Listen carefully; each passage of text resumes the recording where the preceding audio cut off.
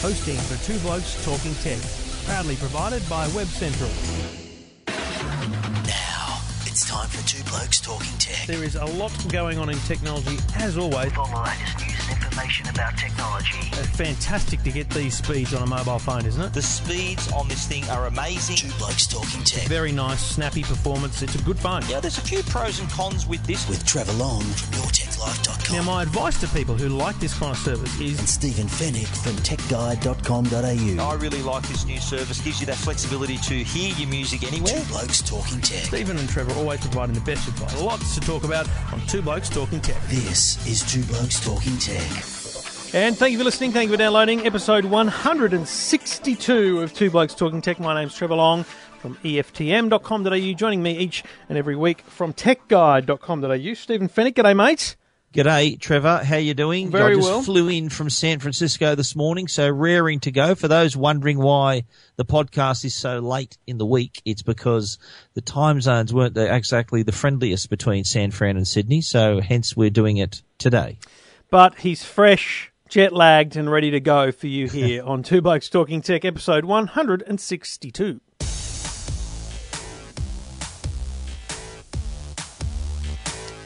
And there is a bit of news around. We'll talk about some other stuff shortly with Optus, Ford, and your minute reviews. But obviously the highlight and the important stories of this week do revolve around WWDC, the Worldwide Developers Conference. And I do think it's important, mate, to spell it out every now and then what this is and why this is, because, you know, you would have got exactly what I got all week, which was, isn't that disappointing? And, you know, they announced nothing and all this kind of stuff. But this is a massive conference and week-long event for developers who are building apps for iOS devices and Mac computers.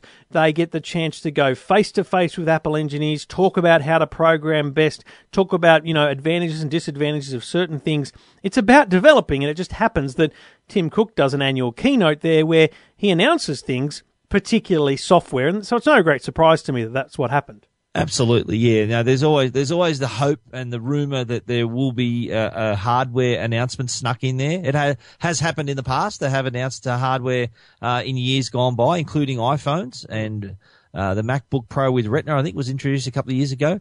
But no, you're right. This is the absolute showcase for developers. Developers are the lifeblood of their app store. They're the people who go out and create these apps that get everybody so excited, that make these devices what they are. Without apps, they wouldn't be very exciting products. So Apple exactly know what side their bread's buttered. They look after their developers. I think there's a 70-30 split with the profits and 70 going to the developer. So they are building a really good system there, a good ecosystem, and which is conducive to them wanting to develop. And of course, with what was announced on earlier this week, it provides them with the new and latest tools for them to improve their apps, create brand new apps. The day after the conference, we went round to see some of the developers, actually. We went to see Pinterest, Hotel Tonight, Toy Talk. So these are three app developers, quite different to one another, but all excited about various different parts of the announcement. So what's interesting to me, there is something in it for all these developers, and hence the reason why there was more than 6,000 of them there to hear every word. I found something very interesting, and I've only just realised it. There was something missing from Tim Cook's keynote. He normally opens a certain way, and he did open with a lot of stats and data about the adoption of the operating systems in the world and how they'd been taken up. But I tell you what he didn't do. He didn't talk about how much money they'd paid to developers and how many apps had been downloaded and all that kind of stuff. Yeah, I noticed that myself. I think that last year they did, I think they've paid, it's in the billions. I don't know exactly how many billions. It's in the billions. And it's, you know, millions and millions of apps downloaded, but we didn't get that stat. Yeah, I know. I think that was a conspicuous thing that he left out, but he did provide other details. Like I think they sold their 500 millionth iPhone. And I did kind of like the cheeky way he compared iOS and Android. I think he was saying that the latest version of Android's only on about less than 14% of devices, whereas there's 83% of iPhones running the latest iOS 7.1 or whatever it is, and same thing for Mac. I think there's more than 60% people have installed Mavericks on their Macs, whereas only 14% have got that on Windows 8.1. I did see a really cool, and that was a good pie chart. Pie chart side by side, Mac OS 10 versus Windows, and showing the adoption of Mavericks versus Windows 8. Something like 60% or 80% versus very 7% or something. But someone else then quickly put it in perspective by saying, and it's hard to talk about, but imagine this visually, but reduce the size of the Apple pie graph by about 100%. So it's like the size of a 5-cent piece versus a dinner plate. And that's the perspective of, there's still a bloody lot of Windows computers out there, and you've got to take into account enterprise and all that stuff. So I do think that's a bit unfair, that comparison, but the Android comparison was spot on. Yeah, but there was another comparison too with the Mac install base. I think they mentioned that year on year, the computers actually decreased by 5%, the whole industry, whereas the Mac install base went up by 10%. Yeah. So in a slowly reducing market, Mac install base has still managed to grow. But I think we'll get into the OS 10 Yosemite in a moment and iOS 8. But I think what my takeaway from the conference, from the Worldwide Developers Conference, when you look at the iOS and OS 10 next to each other and how they can interact, I think Apple are trying to draw the products even to form a tighter relationship. Yeah, that ecosystem is getting tighter. Yeah, but also making it so that you can only get the best out of either of the products, whether you've got an iPhone, iPad, or a Mac, when they're working together. So I think what Apple would obviously love is that anyone who owns an iPhone, they want them to own a Mac, and vice versa. Anyone who owns a Mac, Apple would love them to own an iPhone or an iPad or both. So I think that was something that they didn't really disguise the fact that was something they're absolutely gunning for. All right, let's talk Yosemite. Yes. And just for the Australian audience, we should point out clearly that it's called Yosemite, and it won't be Yosemite, as in Vegemite. Let's just get that clear up front. It's Yosemite after the Californian National Park. But what impressed me about this was how much it's going to look like iOS 7 now, just in terms of design. It does have that similar, flatter, cleaner look, that kind of understated design, lighter fonts. Those sort of similar translucent panes and windows, so you can kind of see what's on top of each other. You can see the desktop underneath. That was pretty obvious at what direction they're heading, and it's becoming more like iOS with each iteration. One of my favorite features is the way that you can now work your devices together. So, for example, you start an email on your Mac and then you can finish it on your iPhone, and vice versa. Another favorite was the handoff. So that was sort of partly like the email example, but the ability to actually answer your iPhone on your Mac, I think, was pretty cool as well. So your Mac becomes like your speakerphone. And it's a huge deal because iMessage is a fantastic product. And what they've done is they've taken both calls and SMSs from your iPhone into your computer. So you've got a Mac or a MacBook, whatever it might be, and because your iPhone is next to it and paired and you're on the same account, your iPhone is basically able to communicate your text messages into your Mac, and so you can use the Messages app on your Mac to send SMSs as well as iMessages, plus you can use FaceTime to make phone calls. That's exactly it, and you don't have to, you know how iMessage works, obviously iPhone to iPhone or iPad, whatever, and the messages, you get the blue windows, that means you're on an iMessage. The green messages means you're chatting to someone he's not using an iMessage, but they're still going to be able to bring those messages into your Mac anyway. Another cool feature I thought was how your phone, if you say you're out and about with your MacBook Pro, your phone will become one of the suggested Wi-Fi networks. So you can actually select your phone as a network, and it will then automatically turn on hotspot on your iPhone. So that becomes your Wi-Fi network, if you like. So you don't have to do anything to your phone or just to activate it. Which is my biggest bugbear with hotspotting. It's just so stupidly difficult. You shouldn't have, if I've got an iPad or a Mac, I shouldn't have to open something on my iPhone, touch buttons and turn things on. It should just know that that's the phone I use for the internet. So just pair it up every time I use it. That's smart. they've answered that call. And there are other enhancements too. Spotlight, I think they've made that. It's brilliant. Literally put it front and center. It would use you at the top right-hand corner, would give you kind of sketchy little results. Now they've really gone in hard and allowed Spotlight to do some pretty deep searching, not only for what's on your computer, but even to do online searches without having to fire up a browser. So everything's in that Spotlight window, whether it's your contacts, whether it's an application you're looking for, an email that someone's mentioned in it, something on the internet. That's going to be kind of the what I've called like the town square of your computer, where everything can be found. Spotlight has always, it's the one thing I tell people when they buy a Mac. Learn the little magnifying glass. It's the best thing in the world. And so I'm already running Yosemite, and I click the Spotlight right now and I type Fennec. And the first thing I see is a contact, and the great thing is I actually see the details of the contact, so I can see your numbers there. And then I see any documents with the word Fennec in it. Then I see mail and messages with Fennec in it. Then I see more contacts. It's such a great thing to enhance what was already a brilliant part of the Mac operating system. But it's so much better than Windows. Windows just doesn't have search nailed. It's a funny thing. I've just never found, typing search and looking for either an app or a document as easy in Windows as I do on Mac. So I think that's the whole part of the deal, isn't it? The hierarchy of a computer, the way the data structure, how everything finds each other. Yeah. I think Apple have nailed it here. They've also improved the notification center. That's kind of another central party computer to give you easy access. You can now add widgets and things to your notifications and actually do things in the notification center. If you've got a widget for a particular app or application or some kind of notification, you can actually act within the notification center without having to then go to the actual app. So that's handy as well. It's an evolutionary change, not a revolutionary change, but some really interesting and smart features that I think and hidden features will be discovered as more people use it. But I'm going to hopefully get mine installed as well pretty shortly.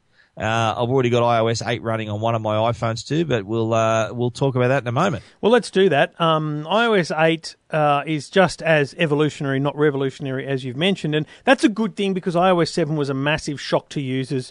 It really did upset a lot of people because people don't like things being different. iOS 8 is very similar. I've installed it on an older 4S, and you don't notice the difference straight up. But it's the little things that matter. And look, there's a bunch of stuff we can cover, but let me tell you my two favourite things first. Family iTunes accounts. So family sharing is just brilliant for a family household where you've probably only got one iTunes account and you're sharing that password amongst everyone so that you can all buy one app and share it. You can buy one song and share it. But now every person in the home can have an iTunes account separately, and there can be one or two people set up as parents, with everyone else being children, literally in the structure. So I can give Jackson an iPhone in a few years, and if he wants to buy an app, he puts in his iTunes password, and then if it's up over a certain age rating or it requires money, it says to him, "Do you want to ask permission to buy this?" And he'll say yes. Yeah. And then I could be at work, I could be the other side of the world. I'll get a pop-up saying Jackson wants to buy XYZ for this many dollars. Do you approve? Yes. Done. Finished. That's going to solve a lot of issues. We've heard many horror stories about kids running up massive bills with in-app purchases. I think that's going to be a feature that's going to be very popular and it's going to save a lot of grief, I think, especially with the kids on your account there. So, great feature. Terrific move. Which will be very useful. The second one is battery life. Now, crucially, Apple have made no claims about the battery life.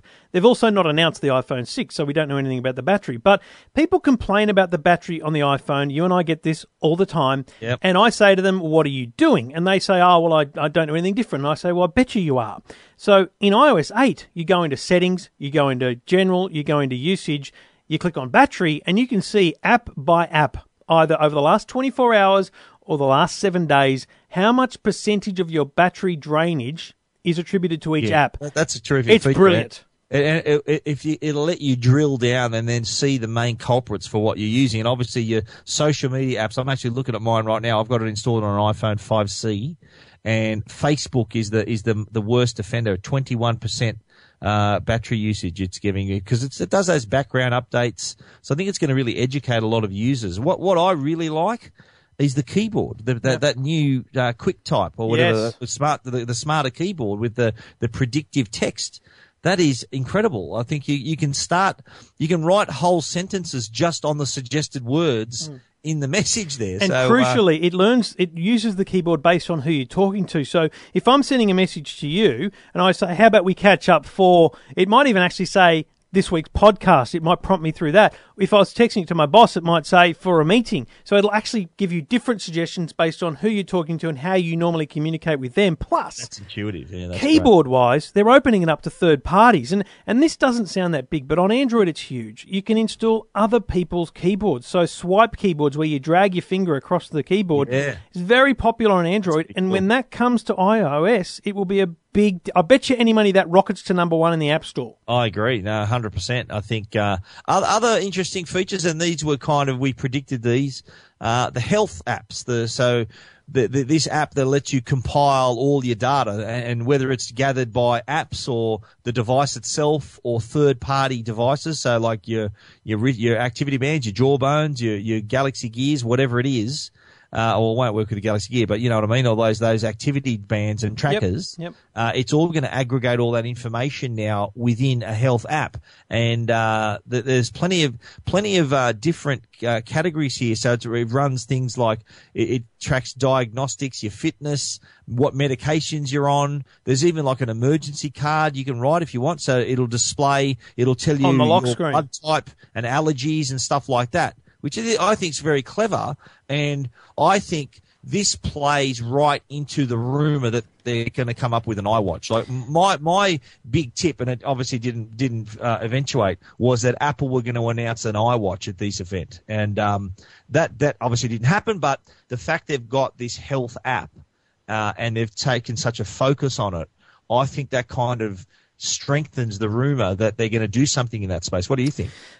I agree, but I also disagree. I don't doubt there will be an iWatch, but I don't think this is related to it directly. Obviously, it will play into it hugely, but I think this, and I'll talk about the smart home in just a second, but this is more about making it better to do health on the Apple iPhone than it is in Android by combining things. So just like you say, that what they're creating is a back end. So they've called it Health Kit, which is something you'll never see, but it's for developers, that allows Jawbone, Fitbit, Runkeeper, WeThings, all those people to output data to the Health Kit, and it creates a central app where everything gets stored and shown. You can't get that on Android, and I think what they're recognizing is people are doing this, and they need to make the activity, the dashboard, all that kind of stuff better without actually, ironically, without having people to choose an ecosystem of fitness. Yeah.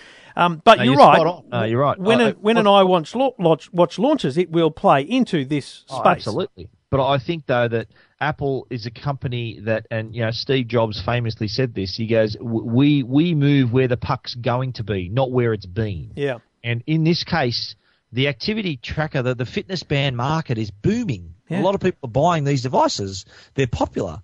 So Apple knows that's going to be an increasing area of popularity for people to play in. In fact, it may even influence their purchase of their next device, knowing that, hang on, well, I've got this wristband and all this information, and iOS 8 or the iPhone or iPad is going to be the best platform for me to keep track of that. I think that also plays into a lot of older users maybe wanting to use iOS as well, or sticking with iOS, because they're the ones that are going to want to monitor their health. I don't think a 20-year-old's going to want to think, what's my, is my medication going and all these diagnostic things. That's going to really appeal to older audiences as well. But and I think you're right, because it's about choice, right? So someone who wears a Jawbone up because they like the look and feel of it and its functions, they go running and they've got a TomTom heart rate monitor or Runkeeper, the app, and they've got a bike and they use Garmin products there. All of that can be outputted into the health app. So that's where they're going with that. And likewise, to wrap it up on iOS quickly, the smart home, what they've recognized is that there's Belkin Wemo, there's Google Nest, there's all these different bloody things that are in your home controlling. And I've got to tell you, this sounds stupid, but even my home, which has Belkin switches all through it, and an air conditioner from Actron, which requires a separate app, I've got to go into two apps to do things. It would be better if there was one app where I could do different things across the devices, and that's what they're doing again. Again, Apple playing in a space that's going to be massive. Like I've written on Tech Guide a couple of months ago that smart home automation in Australia alone is going to be a multi-billion-dollar market just here in the next 2 to 3 years. So Apple are again positioning themselves as the go-to company to have this ecosystem, backed by great devices, great software. So they're again positioning themselves to be this company that can have this standard, kind of like the built for iPod standard. Yeah. You got to remember too that not only will it be just the apps, but Apple, the iPhone will give you the power to talk to Siri to turn your lights on. And if and when we see it, the iWatch, I reckon, will also play a role in smart home automation. Imagine being able to turn stuff on and off just with an app on your wrist with the iWatch. So it's all parts of the puzzle are going to sort of fit into place in the coming months, and you'll see Apple's plan for what it is 100%. And they're cleverly moving their pieces, positioning their pieces for the full picture. All right, and the last thing, while you're over there, you got a chance to look at an old Mustang with a Pioneer stereo in it with Apple CarPlay. Yeah, I'm really excited about CarPlay. We both are, I think. I'm keen to see whether I can get it retrofitted in my car or update the existing system or slip in a Pioneer system, which is like I saw in this 1965 Mustang. So that's a 49-year-old car with the very latest system inside. And it's such a simple and elegant little system where you just connect your phone, and I connected my iPhone. Little CarPlay logo appears for a few seconds until all your information is then able to be seen on the screen. So all those familiar icons, your phone, music, maps, your messages. You don't actually see your messages, but Siri can read your messages. But a couple of little smart little touches though. Say, for example, you go into Maps and it will give you the most recently searched for addresses. It'll also give you addresses mentioned in emails. So someone might have emailed you to say, well, you need to be at this a certain address, or, here's the address for our next meeting. So it cleverly plucks all of that information out of your emails, and serves it up as a potential address you may want to look up. So the best news of all for everyone listening is the podcast app from Apple has been updated to integrate with CarPlay so that you will be able to see and play and control your podcasts through Apple CarPlay. And basically... I played the Tech Guide podcast. Yeah. Look at my story. You'll see there on the screen is one of my episodes playing through the car. And that's really what it's about. And, for people that have either got a modern Commodore or a Holden car, or have seen recent Commodores and Holden cars, it's very similar to the MyLink function of General Motors, which is, app-driven. You plug your phone in, and if you've got Stitcher or TuneIn Radio on your phone, it will be usable on the car. So this is not... To be honest, it's not revolutionary. It's just them getting directly into the game so they can control the interface, the look, the feel, because it looks very Apple. So it will be great. And as we say, Pioneer have got retrofit models coming. And mate, it's good to have a look. And if you want to see photos and Stephen's story about CarPlay, plus more about iOS and Yosemite for your Mac, check out techguide.com.au. Two Blokes Talking Tech. You're listening to Two Blokes Talking Tech with Trevor Long. And we do it all thanks to Netgear, and don't forget that ultimate in Wi-Fi, the Netgear Nighthawk Smart Wi-Fi router. This is the router for you if you love gaming. It's built with gaming, streaming, and mobile devices in mind. This is next generation gigabit Wi-Fi router with a 1 gigahertz dual-core processor inside, delivering the fastest Wi-Fi currently available, AC 1900.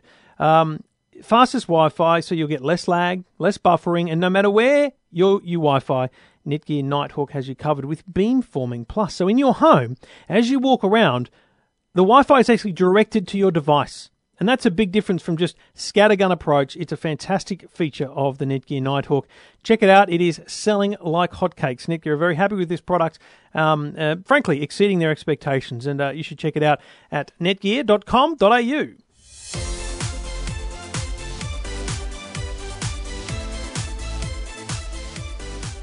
And, mate, while you're away, and I've got to be honest, this story I didn't think got as much traction as it should have. And maybe that's just because, in my view, a lot of the kind of tech reporting community don't really think too much about the broader general public in terms of how they consume mobile. But Optus announced new plans. Now, about a year ago, they changed their plans to this new My Plan, and they reduced the data. They copped a bit of flack for it. But their plan structure was pretty solid. And these new plans follow that same solid structure with bump ups in plans and things like that. But huge amounts of data compared to what they had before. For example, on their $60 24-month plan, you get 2 gig of data. That's pretty good on a contract-based, with a phone plan. But for me, the big difference is twofold. Firstly, SIM-only plans. Their month-to-month, no-contract SIM-only plans, bring your own device, are fantastic. They are comparable, if not better, to the rest of the market. Now, Vodafone used to have the best data plans, but mate, $60 and I get unlimited calls, unlimited texts, and 5 gigabytes of data with Optus, month to month, no contract. I find that to be incredible. And then it's going to be hard to beat. It is going to be hard to beat because then you throw in data sharing. Now, you've got one iPad, 2 iPads, a tablet, another tablet, or a laptop computer. You go to Optus and you say, I'd like another SIM card, please. They'll charge you $5. You put that SIM card in your iPad or in your USB device for your laptop. You don't pay any more per month. You're still paying, for example, the $60 a month. And that iPad and that laptop and your mobile phone share a pooled 5 gigabytes of data. Yeah, that's great. And look, we've seen Telstra come up with this already, but I think it was a $10 a month charge. Yeah, this is a $5 one-off charge. So you get an extra SIM then so that you can access that same data allowance. Very clever. I agree with you. Yeah, the My Plans.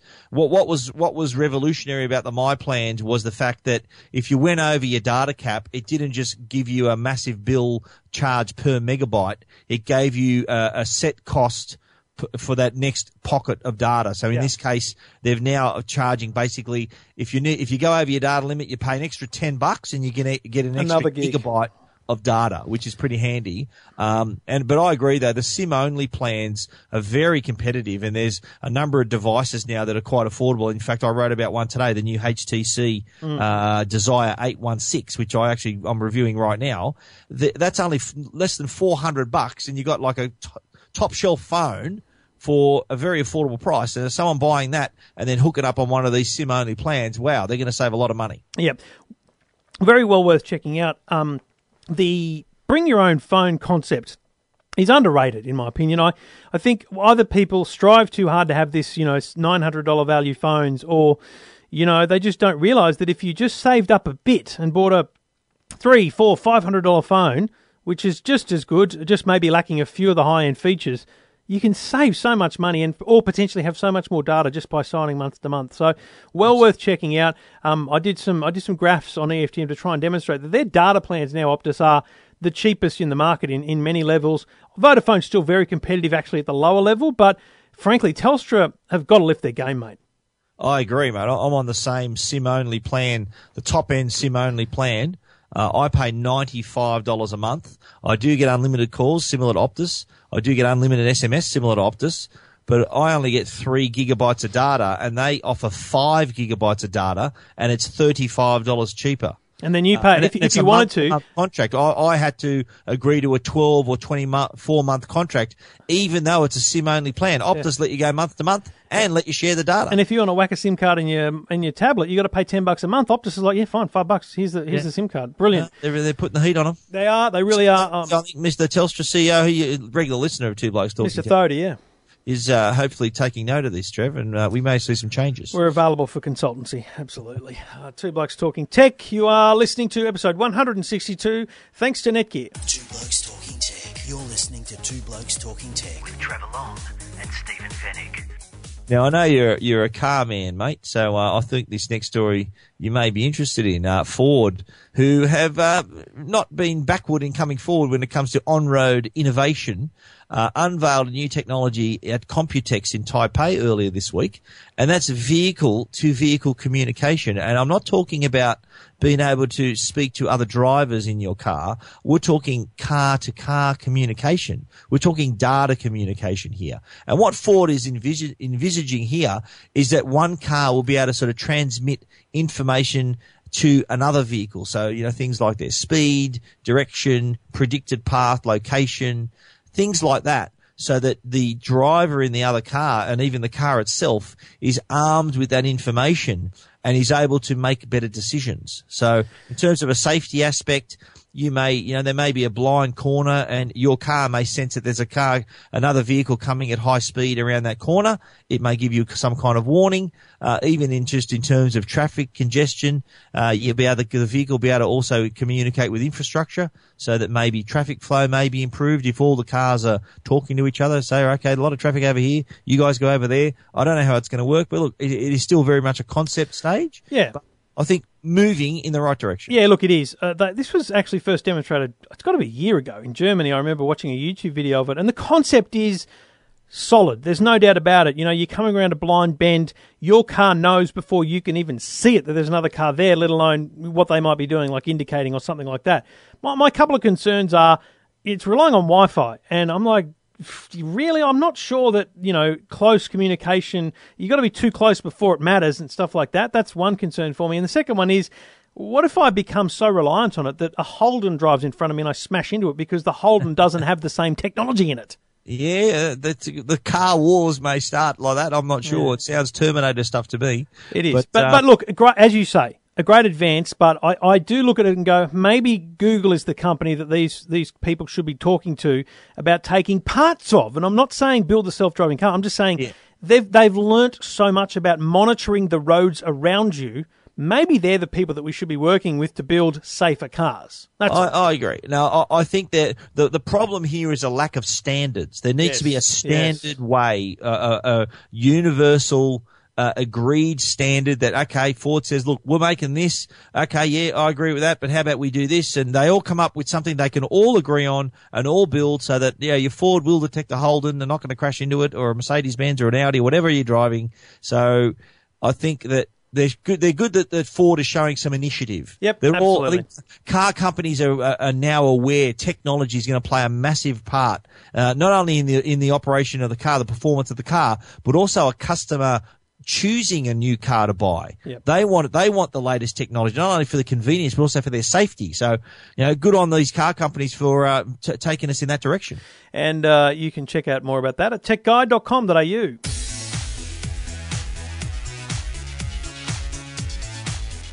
Well, we appreciate your patience, everyone, sticking with us for the week, but we know what you've been holding out most for, and that is to hear the products that have come across the Tech Guide headquarters desk.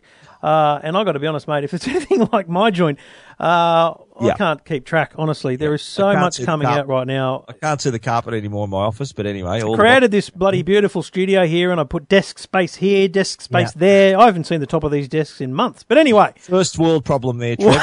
Let's get on with it, shall we? What are you looking at? We're continuing the car theme, Unidens iGo Cam 750. Now, we all know the car, in-car recorders, the crash cams as they call them, like the black box flight recorder for your car, can record everything that happens on the road. There's continuous recording, so it's loop recording. When it detects a change in direction or some sharp movement, it then keeps that recording, records your date, time, and your location.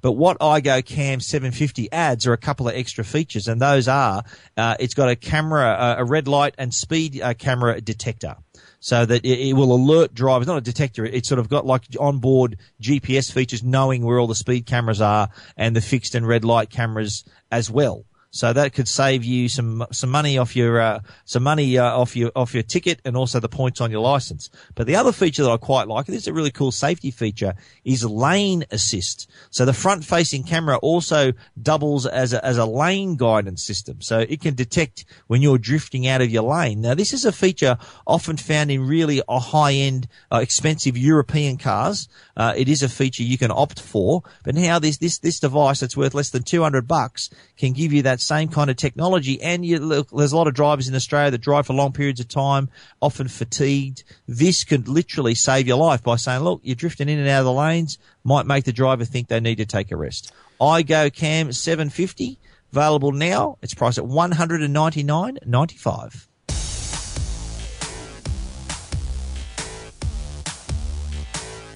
And some cool stuff from Sony, mate. Yes, now Sony know a thing or two when it comes to audio, and they've joined the ever-growing market of sound bars and TV-based speakers. Starting with a TV-based speaker, the HT XT1, $449. it sits under your television. So quite a discreet solution. Doesn't take up too much space. Can literally sit under your table, the stand of your TV. Offers 2.1 output with virtual surround sound. It's got some really nice features. So it's got not only NFC on board, it's got Bluetooth on board, but it's also got advanced processing. But it's also another feature, and this will suit a lot of older listeners perhaps. It's got a voice button. Sometimes a lot of listeners watching TV, they can't hear the spoken word very well. The voice button actually isolates the dialogue in the movie or the program you're watching and boosts the level until you can hear it properly, which I think is a really cool feature. They can all be controlled using an app as well, and of course you can play music, Bluetooth stream music through the TV-based speaker as well. All those features also apply to the new two Sony soundbars, the HT-CT770, which is $599, and the CT370, which is $499. Main difference there is the size of the subwoofer. The sub on the 770 is obviously a lot bigger. The sub on the 370 is actually a dual-purpose sub. It's a dual-use sub, which means you can rest it on its side, or maybe slip it under your lounge to keep it hidden, or have it upright and out of sight as well. But both offering that excellent 2.1 channel virtual surround and pretty satisfying subwoofer bass performance as well. And the pricing I've listed on techguide.com.au. Two Blokes Talking Tech. You're listening to Two Blokes Talking Tech with Trevor Long and Stephen Fennick. Well, if you thought getting to this week's show was hard, wait till you hear about next week. Episode 163 will, with the benefit of future internet connectivity, God willing, will come to you globally. Stephen will be in New York thanks to Samsung, looking at something very exciting over there, and I'll be in Sweden. I'll be in Husqvarna with Husqvarna. If I can get away from the chainsaws, I will do the podcast. Okay, one of us is going to have to get up in the middle of the night, and I bags it not being me. It'll probably be me because most of my radio spots are in the middle of the night. So, isn't it sort of a 6-month summer up there now? No, it's winter, isn't it? It's 6 months of darkness, isn't it? Or you're not going that far north? Oh, I hope the lights are on. We're using chainsaws. That's all I'm worried about. Anyway, episode 163, thanks to Netgear, should it appear, will appear globally, but it'll be everywhere for you in terms of Pocket Casts, iTunes, podcast, whatever it might be. Get in touch with us. Follow Stephen on Twitter at Stephen Fennick with a PH, or me at Trevor Long. Thank you, mate. Sorry I didn't get to see you, but I guess I'll see you in a few weeks. But enjoy your trip, mate. No worries. Thanks, Trev. You too. Two Blokes Talking Tech. You're listening to Two Blokes Talking Tech with Trevor Long and Stephen Fennick.